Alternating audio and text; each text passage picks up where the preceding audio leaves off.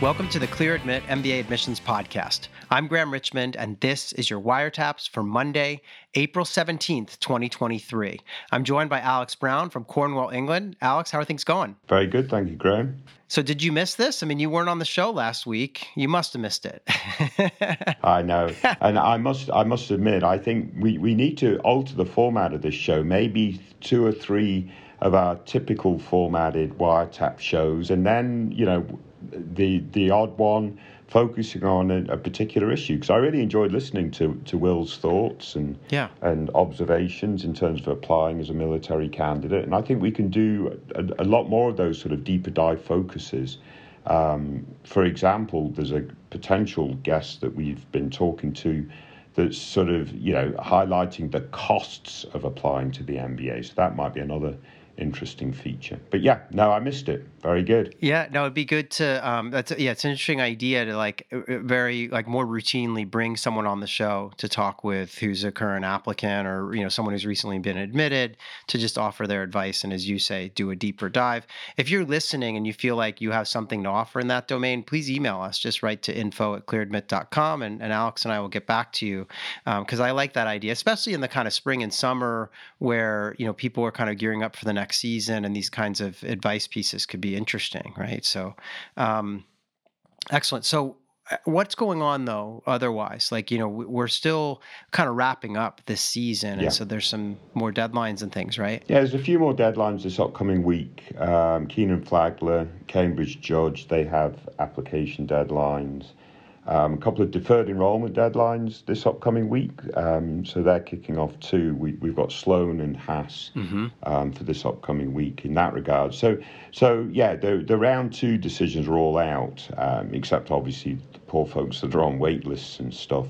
But we're definitely kicking off the next round. And that cycle's much shorter. So, for instance, last week, Wharton released interview invites for its round 3 candidates, or at least they were scheduled to. Yes. We're obviously recording this episode before that happens. So these later rounds, there are fewer candidates, so they're much tighter sort of turnarounds in terms of their time frames. Yeah, that's what's always amazing to me is that they, sometimes they'll have a deadline and then literally 10 days or 2 weeks later, the interview invitations come out, which is so different from the early rounds. But they just don't have the volume, so they can get through it faster. Right.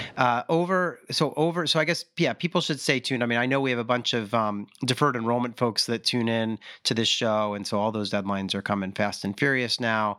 Otherwise, it's round 3 or it's waitlist strategy. If you are, as you say, unfortunate enough to be on a waitlist, you got to keep pushing ahead there. Over on the website, Alex, we did a piece about the GMAT versus the GRE, and it breaks down the 2 exams. This would be useful reading for someone who's kind of just embarking on the admissions process and trying to figure out which test to take, what the differences are, et cetera. So you can check that out. I know the current GMAT will be on offer until the end of this year at least, and probably into next year, because the new GMAT format is not going to be introduced till the end of the year. So I think, still a relevant article to take a peek at. Question for you, Graham, though. Yeah, good. If they're going to take the GMAT, should they wait for the newer format, which I believe is a bit of a shorter test, or should they kick on and focus on the current format? I think they got to do the current format for a couple of reasons. One is if they're applying next season, and they want to apply in round 1, for instance, this test may not even be available to take until after the round 1 deadline. So I think they have to take the current. Also, the other thing is that there's so much literature and preparation materials out there for the current test that, you can get ready for it. Whereas the new test, there's not a lot to go on. And so I would not be inclined to serve as a guinea pig or something.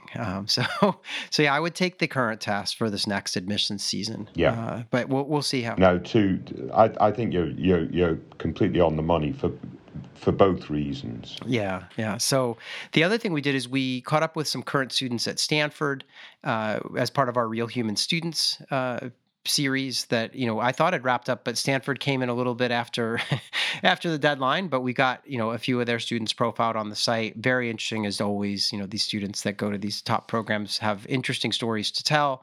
We also, Alex, because you and I haven't connected and done one of these WireTaps episodes in a couple of weeks, we've had this like Real Humans alumni bonanza on the site. There have literally been, I think, at least 7 Real Humans alumni pieces that we've published. And so we've got, I'll just gonna run down the list because it's pretty interesting. We got a guy named James who graduated from Indiana Kelley in 2020, and he's fairly senior now at Accenture. There's a woman named Amanda who went to Foster, graduated in 22, and she's at McKinsey as working in kind of a healthcare consulting role. There's Joel, who works at JP Morgan, who's a Cornell Johnson grad, recent grad as well. He's a class of 22, and he's a senior associate in investment banking over there. We've got Cynthia, who's also at McKinsey, graduated from Tuck in 22. Helen over at Google, who went to Stanford and did an MBA/Master's in Education.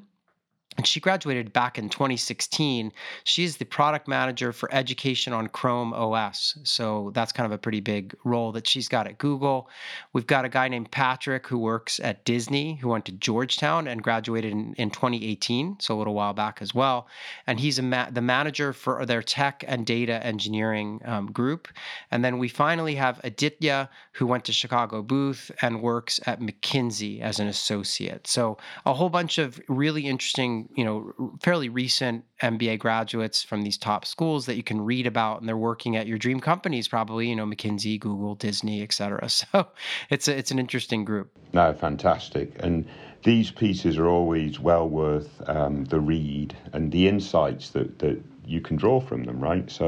So yeah, encourage folks to go take a look. Great for research and stuff. Yeah, because I think there's like a subset of people out there who will go to our website and look at LiveWire or DecisionWire and stuff, but they don't realize there are all these great content pieces. So yeah, definitely check those out. We also, as Alex mentioned earlier, we had recently we've done a couple of podcasts that were sort of one-offs. One was last week's with Will Keller, who is a military part of the Marine Corps, heading off to business school this fall, and then I also sat down with Liz Hutchinson, who's the director of admissions at IE, and she used to work in admissions at HBS. So she had a lot of good stories to share and kind of advice. So obviously, if you're listening to this show, you've probably seen those in your feed, but I just want to remind you to check those out if you haven't listened yet. The other thing, Alex, I wanted to say... I'm going to put you on the spot, Graham. Uh-oh. No, I'm not going to let you get off that easily. Yeah. In your conversation with Will, what one thing did you learn that perhaps maybe you didn't know before chatting with Will? It's interesting.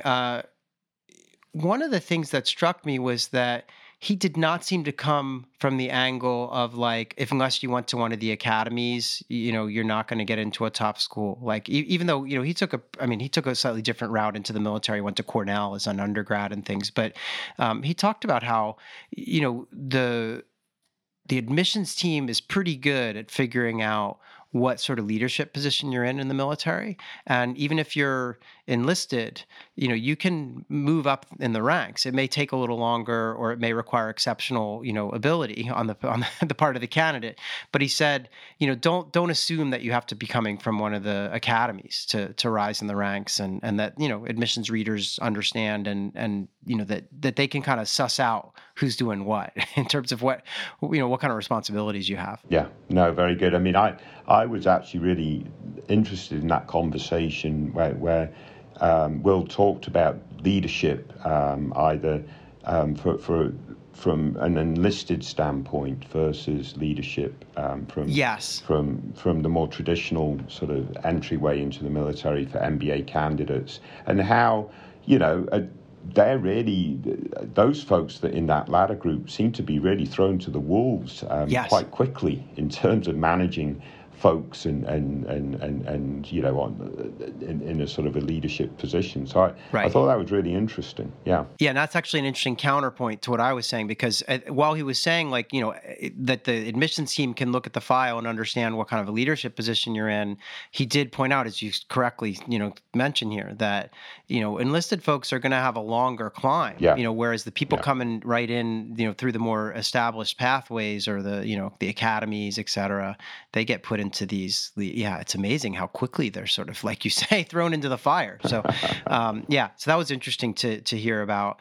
But yeah, definitely listen to that show if you're, because he had a lot of advice that I think is very applicable to any applicant, not just a military candidate.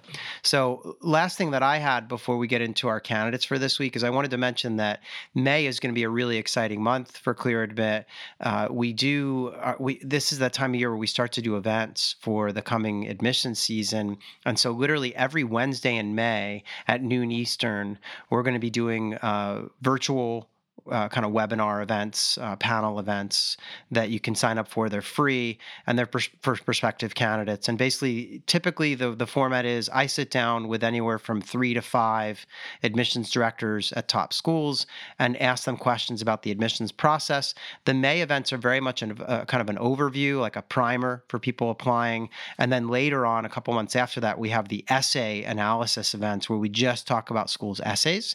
So a lot of fun, and I would encourage people to sign up for the May events. We're going to have an announcement, I guess the announcement may already be on the site by the time you hear this episode, but it's forthcoming. We're going to have, all the dates posted, times, et cetera, and the schools that are joining us. But I did get a chance to talk to Mike on our team, and the list of schools is shaping up to be very impressive. So it's going to be fun. Yeah. So stay tuned for more there. But do you have Harvard coming back? I think Harvard's doing the very first event in May, if I remember correctly. And yeah, so no, it's going to be a good group. Yeah. So we'll see. I can't yet reveal the full list of schools taking part because Mike swore me to secrecy, but it's a really good list. Very good. So all that's coming. The other thing is, as I said earlier, people can email us. It's been kind of crickets. We haven't had a lot of news or reviews. So if you're willing, leave us a review on Spotify or a rating on Spotify and Apple and a review wherever you can, depending on where you're listening. That really helps people to discover the show. Only a good rating. We don't want any bad ratings. Good point. Yeah. Yeah, I was wondering if maybe it's been kind of quiet because people actually have their results now, Alex. And so I don't know, maybe we need to go into witness protection and not be asking for reviews. No, we'll see. In any event, I've got, you've picked out these candidates and I'm ready to talk about them if you are. Yeah, let's kick on. All right. So this is WireTaps candidate number 1.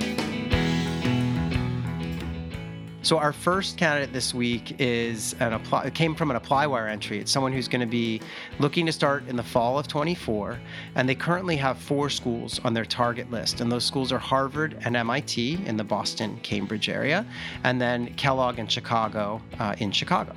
They have been working in consulting, and they want to stay in consulting. They actually mentioned that they're currently doing that consulting work at a Big 4 accounting firm, and that they're going to be sponsored, or that's the plan, by their firm. And that means that by nature, they're going to return to the firm after business school for at least a couple of years.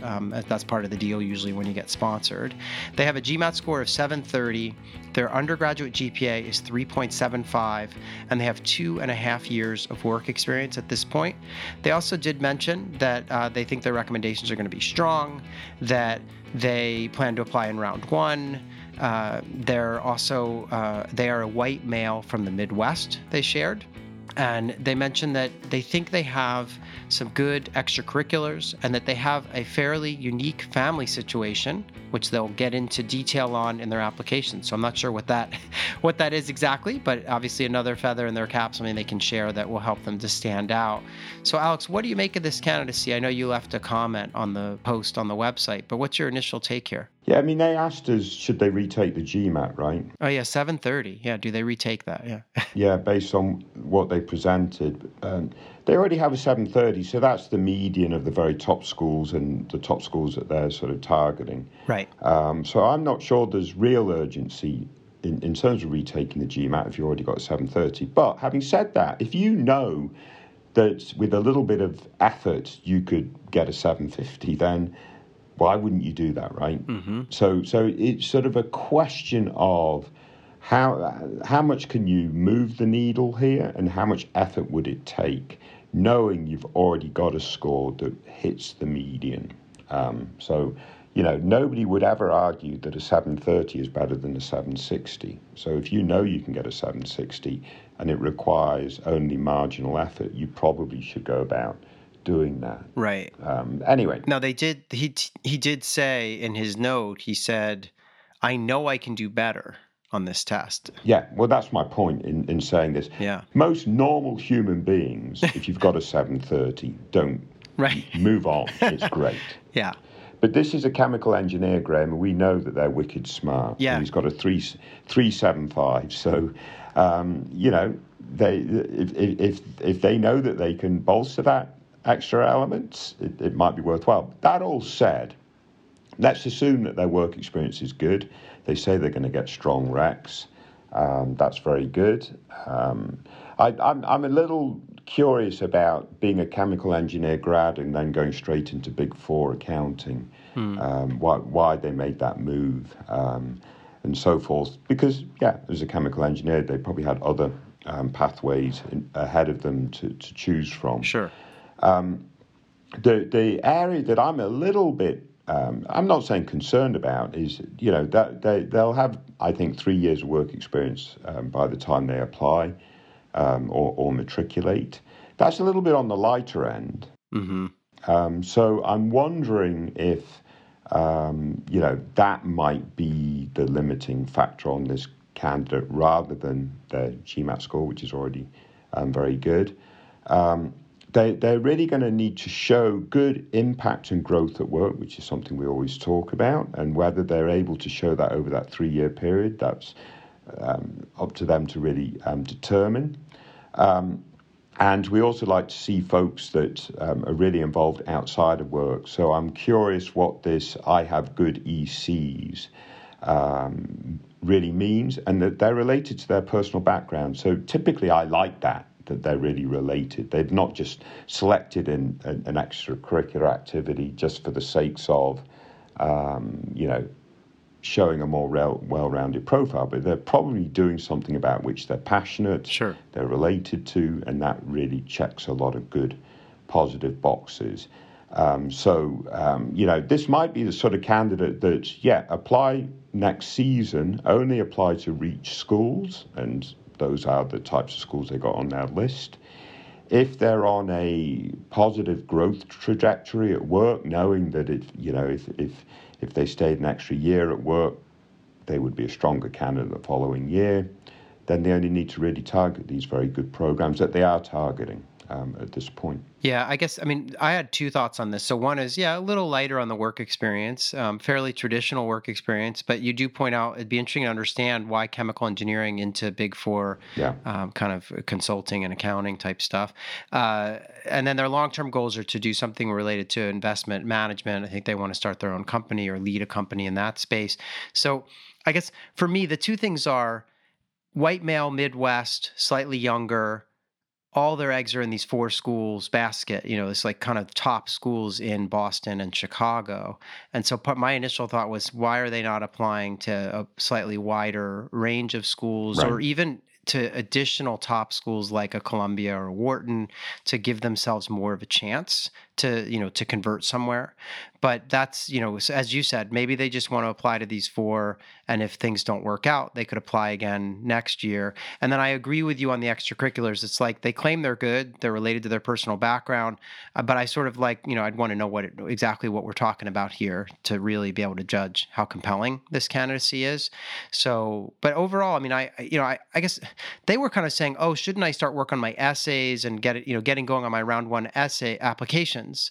And that's the gating factor around retaking the GMAT. And my thought was, wait a second, it's April. If they really think that it wouldn't be a lot of effort for them to perform even better on the test, why not? Go take it again. You could start writing your essays in June or July. It's not going to be the end of the world. The deadlines are in September, October. So that was my only thought, is that they have plenty of time if they wanted to up that score. Again, they're sponsored, and that counts for something in theory. If they weren't sponsored and they, could come in with a really high test score and this otherwise pretty impressive profile, that might lead to more scholarship dollars. So that's another thing to consider potentially if they wanted to go the non-sponsored route. Yeah. But in any event, so lots to think about here. But they're in good shape overall. I think they're in good shape overall, Graham, and they could be a potential superstar.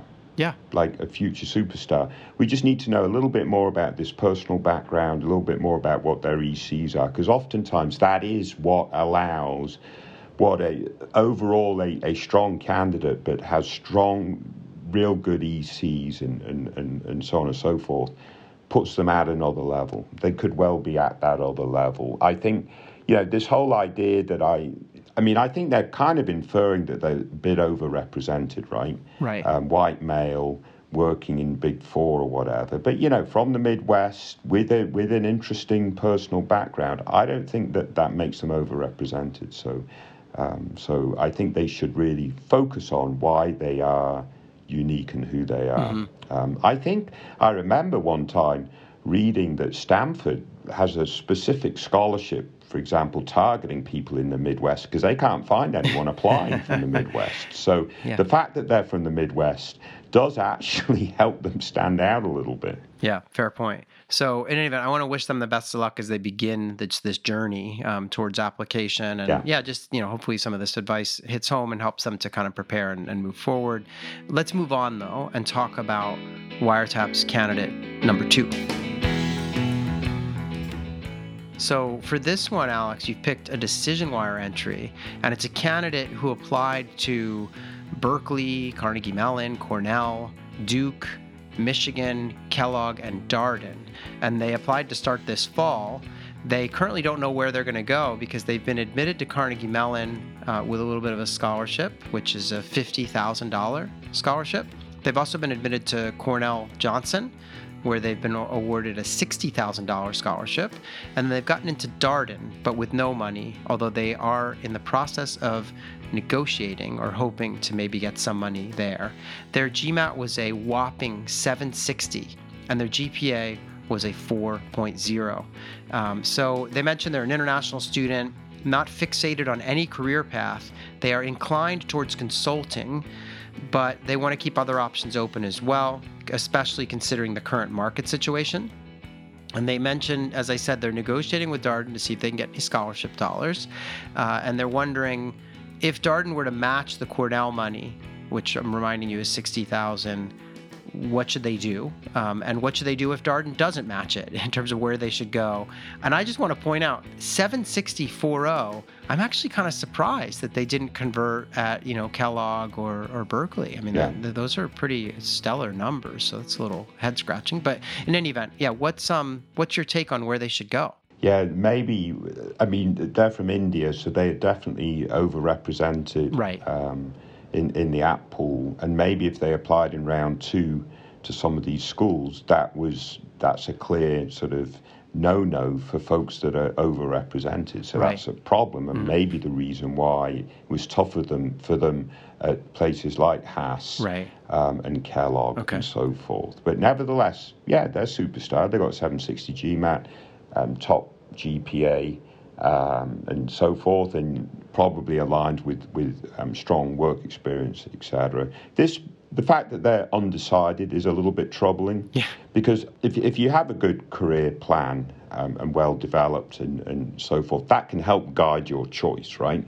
Right. It might turn out that Cornell's a better option for X, Y, and Z, whereas Darden's a better option for X, Z, and A and B or something like that, right? I mean, that's kind of how we think about these things. But given that, let's assume that consulting is the target industry and so forth. I mean, Darden's really good for consulting. We know that. It has the case method in terms of training people to prepare for that career. It has a strong reputation as a school for consulting. But Cornell's Cornell's going to prepare you very well for consulting too. And I think with a candidate like this, the 60,000 is probably going to make a difference for them. I would consider Darden and Cornell effectively in the same tier. Cornell is typically at the lower end of that tier. Johnson. You would then argue, though, Graham, that, that might be true, but Cornell as a university is Ivy League, and as an international student, that brand can be helpful too. So maybe that sort of cancels out a little bit. Yeah, Darden and Cornell comparable, 60,000 to Cornell makes them probably the choice here. Yeah, this is an interesting thing. I mean, the candidate also mentioned that, that they want to stay in the U.S. In fact, that seems to be the main goal. It's like, as long as I can get a visa sponsorship, they mentioned, they want to stay. So that got me thinking about, okay, which of these programs are STEM? I think all three of them have different tracks that can be STEM, or, well, in the case of Carnegie Mellon, I think the whole program's STEM. So that allows someone to stay and work for 3 years instead of the usual 1 year. And then, that's a big difference, because your chances of getting the post-MBA visa to stay and work, which is usually an H-1B, that's about like 30% each time. And so if you have a few years during which you can apply for that visa, your odds go up dramatically.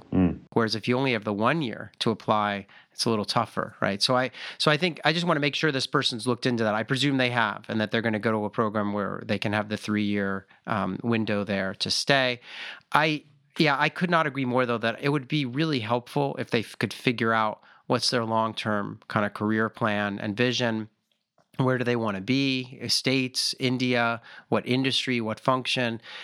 I know that, it's hard to sort of project, but, if they know they want to do consulting in the short term, they must have some ideas about things that might be interesting in the long run, that they could do post-consulting.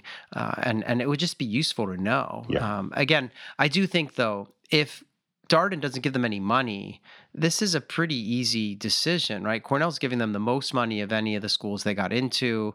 And, as you say, in the same tier roughly as Darden. And so, so I think the signs seem to point to Cornell. I mean, all these programs are great and close-knit. Carnegie Mellon is, particularly good for STEM stuff. Yeah. But arguably they're in a tier slightly below the Cornells and Dardens of the world. So and they didn't give, if they had given more money, maybe we'd have more of a debate, but they're actually not giving as much money as Cornell. So in any event, it's an interesting quandary. I would encourage this person to, think long and hard about what they want to do in the long term and where, and to make sure they attend a program that allows them to stay for at least the 3 years post-MBA. Yeah, that's a great point about STEM. Yeah. So I want to thank that person for sharing this quandary. We've had a flood of participation in DecisionWire, which is normal for this time of year, but those entries are so useful, whether you're decided about where you want to go or not. They're just so useful for everyone in the community, particularly the next crop of applicants. Yeah. So let's move on, though, Alex, and talk about WireTaps candidate number 3. So you picked another DecisionWire entry for this one, I guess because we've had such a wealth of entries coming in. And this candidate, again, wants to start school this fall. They applied to Cambridge, Harvard, INSEAD, MIT Sloan, Oxford, and Wharton. They had a 730 on the GMAT. They're from Southeast Asia. They want to work in consulting after business school. And as of now, the schools they were admitted to are Cambridge and Oxford. They're actually waitlisted at both INSEAD and MIT Sloan, and they were rejected at Harvard and Wharton.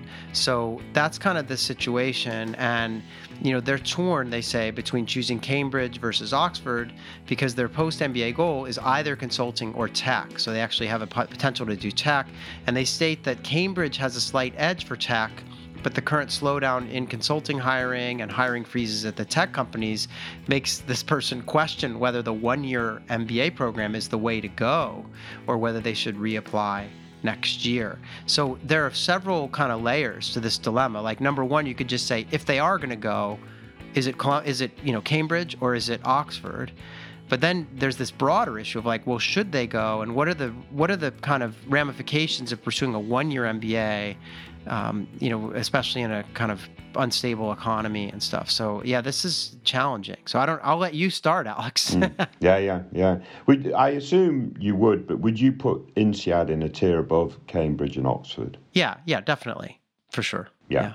So I mean, the reason why I ask is they're waitlisted at INSEAD and Sloan, and I think absolutely pursue those waitlists. I mean, if they get into Sloan, for example, that completely overcomes this 1-year versus 2-year issue. They can go to Sloan, they can do an internship to get their foot in the door, and so on and so forth. So really push hard for Sloan.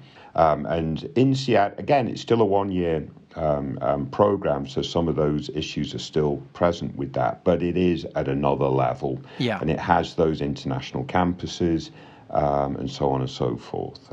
So really, I think on the one hand, push hard for both waitlists. And I think this year we'll see a lot more movement off the waitlists. I agree.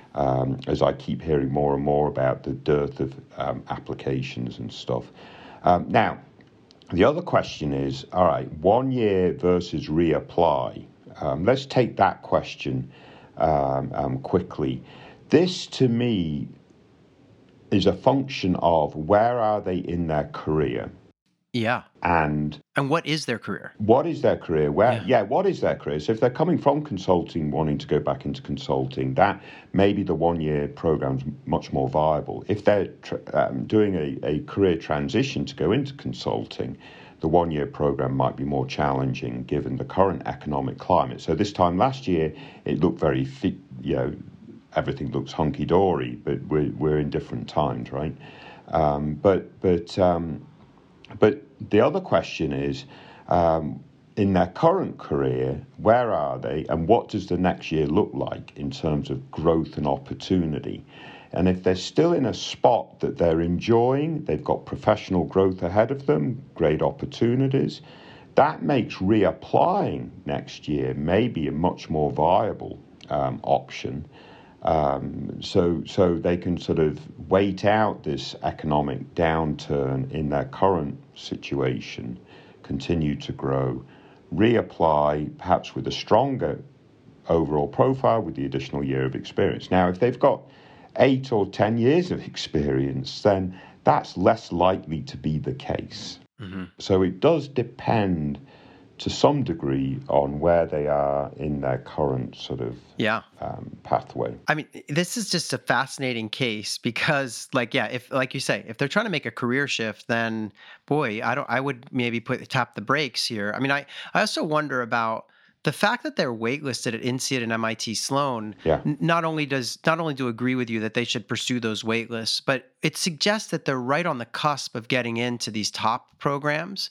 And I would argue that there is some real estate that sits between the MITs of the world and the Cambridge, Oxfords of the world when it comes to the MBA. Yeah. I know that Cambridge and Oxford are some of the most prestigious universities in the world, but on the MBA, stage here, I think most people would argue that MIT Sloan is entrenched in the top 10 and that, Oxford and Cambridge are probably, at least globally, if you were to do some kind of a ranking, they're more top 20 type schools or maybe even a little beyond.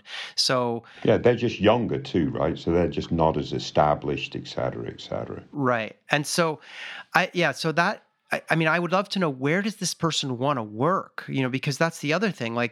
I think, they're not going to go work in the U.S. if they go to Cambridge and Oxford. I don't see that happening, or it doesn't seem as likely to me. They're probably staying in the UK, or maybe returning to their home market or something. So it just would be good to know, because they have this list of schools that sort of, they applied to Harvard and MIT and Wharton, which suggests maybe they wanted to be in the U.S., but then they also have these European schools. So it would be good to know if they could kind of narrow that focus, that would help them immensely. And I think I got to give a shout out to the member of our community who goes by the handle Anon10646, who we often talk about. I mean, they offered up this great point, which is, you may have a lot of success in round one next cycle. So I'm kind of with you, Alex. Right. If they think they have a position at work where they could stay and work another year and apply, they may have better luck in the first round next season, targeting programs that might make for an easier transition, and also,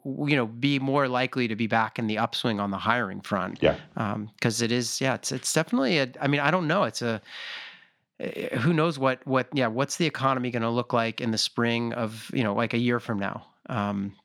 Will everyone be hiring again? Will there be freezes still? Just hard to know. So this is a tough call, and that's probably why they shared it on the site. But it's a tough call. The only other question I'll ask you, Graham, because this hasn't really come up in any of our conversations, should they ask judge and/or side if they could get a deferral? Yeah. So, I don't know to what extent, every school has their own policy on this. but they could certainly ask. I think in some cases, schools have a very clear policy, which is like only for sort of family emergency type things, or some really unusual thing, like you've been offered a, what do they call it, like a secondment or something to go work for your company in a foreign market for 1 year. And then you could, like some interesting experience that would allow you to bring additional, something else into the community when you do attend the MBA program, right? So, yeah, so they could ask. I don't know what the policy off the top of my head is at Judge and Said, but certainly wouldn't hurt. And they'd probably be bound to quite a large deposit fee. Yeah, there'd probably be a deposit. Yeah. So I don't know. I would be pushing on that MIT Sloan waitlist if I were this candidate. But in any event, I want to thank them for sharing their dilemma. Hopefully they'll keep us posted as to how this all works out. But Alex, thanks for picking out these candidacies, as always, for us to discuss this week. Good to have you back after a week off. And we'll do it all again next week if you're willing. And thanks again. Yeah, very good. Take care, everyone. Stay safe.